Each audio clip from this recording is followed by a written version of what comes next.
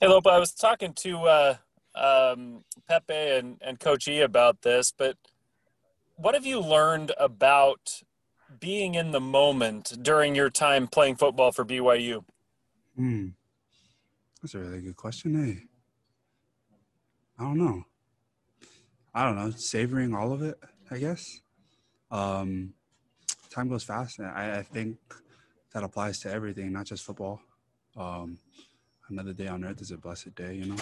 So I just feel like it applies to football in the same way, but like I feel like I'm treating life the same way. So I'm not really sure. That's a really hard question. Hey, Well, we got to ask you a couple of tough ones, right? yeah, that's a good one. Dude, that's a really good one, Jared. Well, Honestly, it's something that we all think about sometimes, and it's oh, good for for sure. us, I guess. So, Yeah. but I also wanted to just ask about getting ready for this weekend. What do you see as you're preparing for Georgia Southern? Um, they're a physical team, especially on offense. The O linemen fire off very hard. Um, but yeah, we're what's really important isn't what they do; it's more of how disciplined we stay on defense, reading our keys, and especially with the linemen, especially on the D line, we need to make sure that we read the right things, especially when it's a power scheme or some kind of puller and stuff. That's going to be what makes the difference because our offense is going to score a lot of points, so we need to make sure that we keep them, especially to a minimum. And yeah, we just need to make sure we read all of our right keys because they do a lot of options and stuff, so that can stretch a couple defenses. So I feel like this week the most important thing for us, the two most important thing for us is um, staying physical. One, physical. Two, being being what's the word, bro? I'm blanking, dog. I'm sorry. What's the word? Fundamentally sound. Ooh, yeah, I sound like an expert, yo. But yeah, being physical and fundamentally sound, especially when it comes to reading our keys. Jay and then Sean. Hey, Lope, I'm going to break a cardinal rule and ask you about not this game, but the one next game versus USC, because we Oh, might not Jay. get a chance to talk to you, and you're obviously from LA.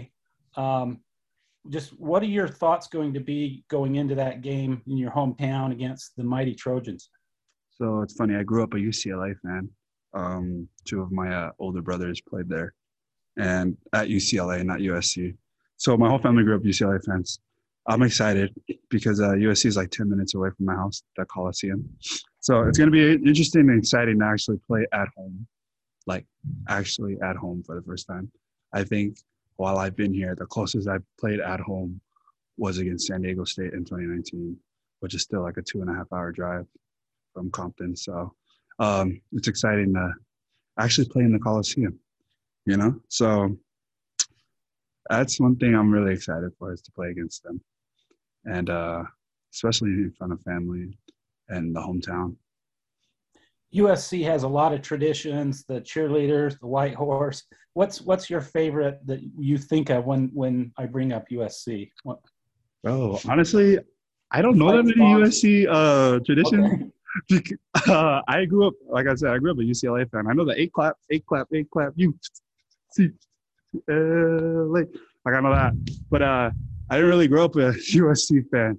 I was always the big blue around here, and um, one thing I do know about USC is the little dun dun dun dun dun dun dun dun dun dun dun, dun, just because of NCAA, the old video game. They used to always play that. That was a fun one. I like that stuff. Thanks, Lopa. Yeah, Been a no pleasure problem. covering you. Lopa, I got to say, I'm just excited to hear that you grew up a UCLA fan because, in my opinion, and this is maybe a hot take that I'm going to share with the Zoom chat, UCLA has one of the five best fight songs in college football. I'm a big fan of Sons of Westwood. Yeah. Um, yeah, it's a good one. So I'm glad to hear you grew up a bit of a UCLA fan Uh, and Cougs, obviously, right? yeah. Um, Actually, no, I didn't. I didn't grow up a Cougars fan. So actually, my older brother played against BYU when he was at UCLA, and BYU mollywopped them like 55-0. I remember watching that when I was little. I was like, man, I hate BYU. Cardiac. But now look at us.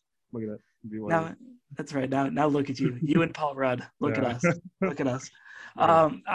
I want to flip it back to Georgia Southern real quick though, because they play that option. They're an option team, obviously. Mhm. And when most people think of option teams, they think of like Navy and service academies and that triple option and everything. Georgia Southern's not quite that though. Like Yeah, it's kind of they're a not like weird option. Can Yeah. you kind of walk us through a little bit Yeah. with us without giving away too much of your game plan? No, I think when we say triple option, people think Navy, but it's more like I would say more like a coastal Carolina option where it's a little bit more spread out. That's pretty much the best comparison I can give without giving away too much, but I think that their option is it's a little bit more spread out compared to when we played Navy. And so our game plan is a little bit closer to Coastals, if anything. Actually, our game plan is actually different this year. It's a little weirder. So, I think I might have said too much. But yeah, it'll be an interesting game. We're playing a specific defense for their specific option scheme. So, Mitch, go ahead. Lopa, you've said in the past that you're not, shut out from the social media talk and conversation. Obviously, the coaching carousel, Kalani's name's been brought up as a potential candidate for some jobs. Has Kalani addressed the team at all about that noise that's maybe building a little bit for him being potentially linked to some other jobs? No, I don't. He hasn't addressed anything, but I have seen some of those talks, but I don't think he's going anywhere. But that's just my personal opinion. I remember when we went 9-4 one year. That next following year, Kalani had the option to leave to UCLA, and he didn't. So I don't see how he would want to leave. But honestly, I'm not really sure. He hasn't addressed. That's just my own speculation. Yeah. What is Kalani, meant to you? I know you signed with another coaching staff, but during your time here at BYU, you still got some football ahead. It's not a reflection deal here, but just maybe what has Kalani meant to you during your time here at BYU, because you've seen every step of the way in Kalani's tenure? Yeah, Kalani is like a big brother to me. When I signed with Bronco, I viewed Bronco more of a mentor, kind of like an older father figure, kind of. But with Kalani, I was coming into the program thinking I'll get the same, but I was wrong. It's like an older brother. Kalani is like an older brother to me. I love how he always checks up on me. He always checks up on me, especially when I get hurt, which is a lot. He always texts me and stuff, make sure I'm cool. I love Kalani, man. He always cares about how life is going. More honestly, I'll be real with you. I haven't really talked to Kalani about football stuff more than I have about like personal stuff with Kalani, and that's one thing I really appreciate from him.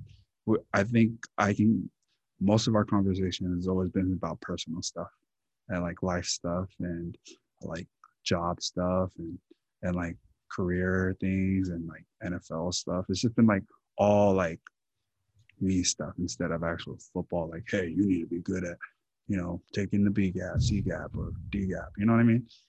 And that's one thing I really appreciate about Kalani. He cares about you as a person. Does he show that with everyone in the program? Yeah, of course. I would hope so. If not, then I feel special. Look at that. If not, then I feel special. But I would expect that he does.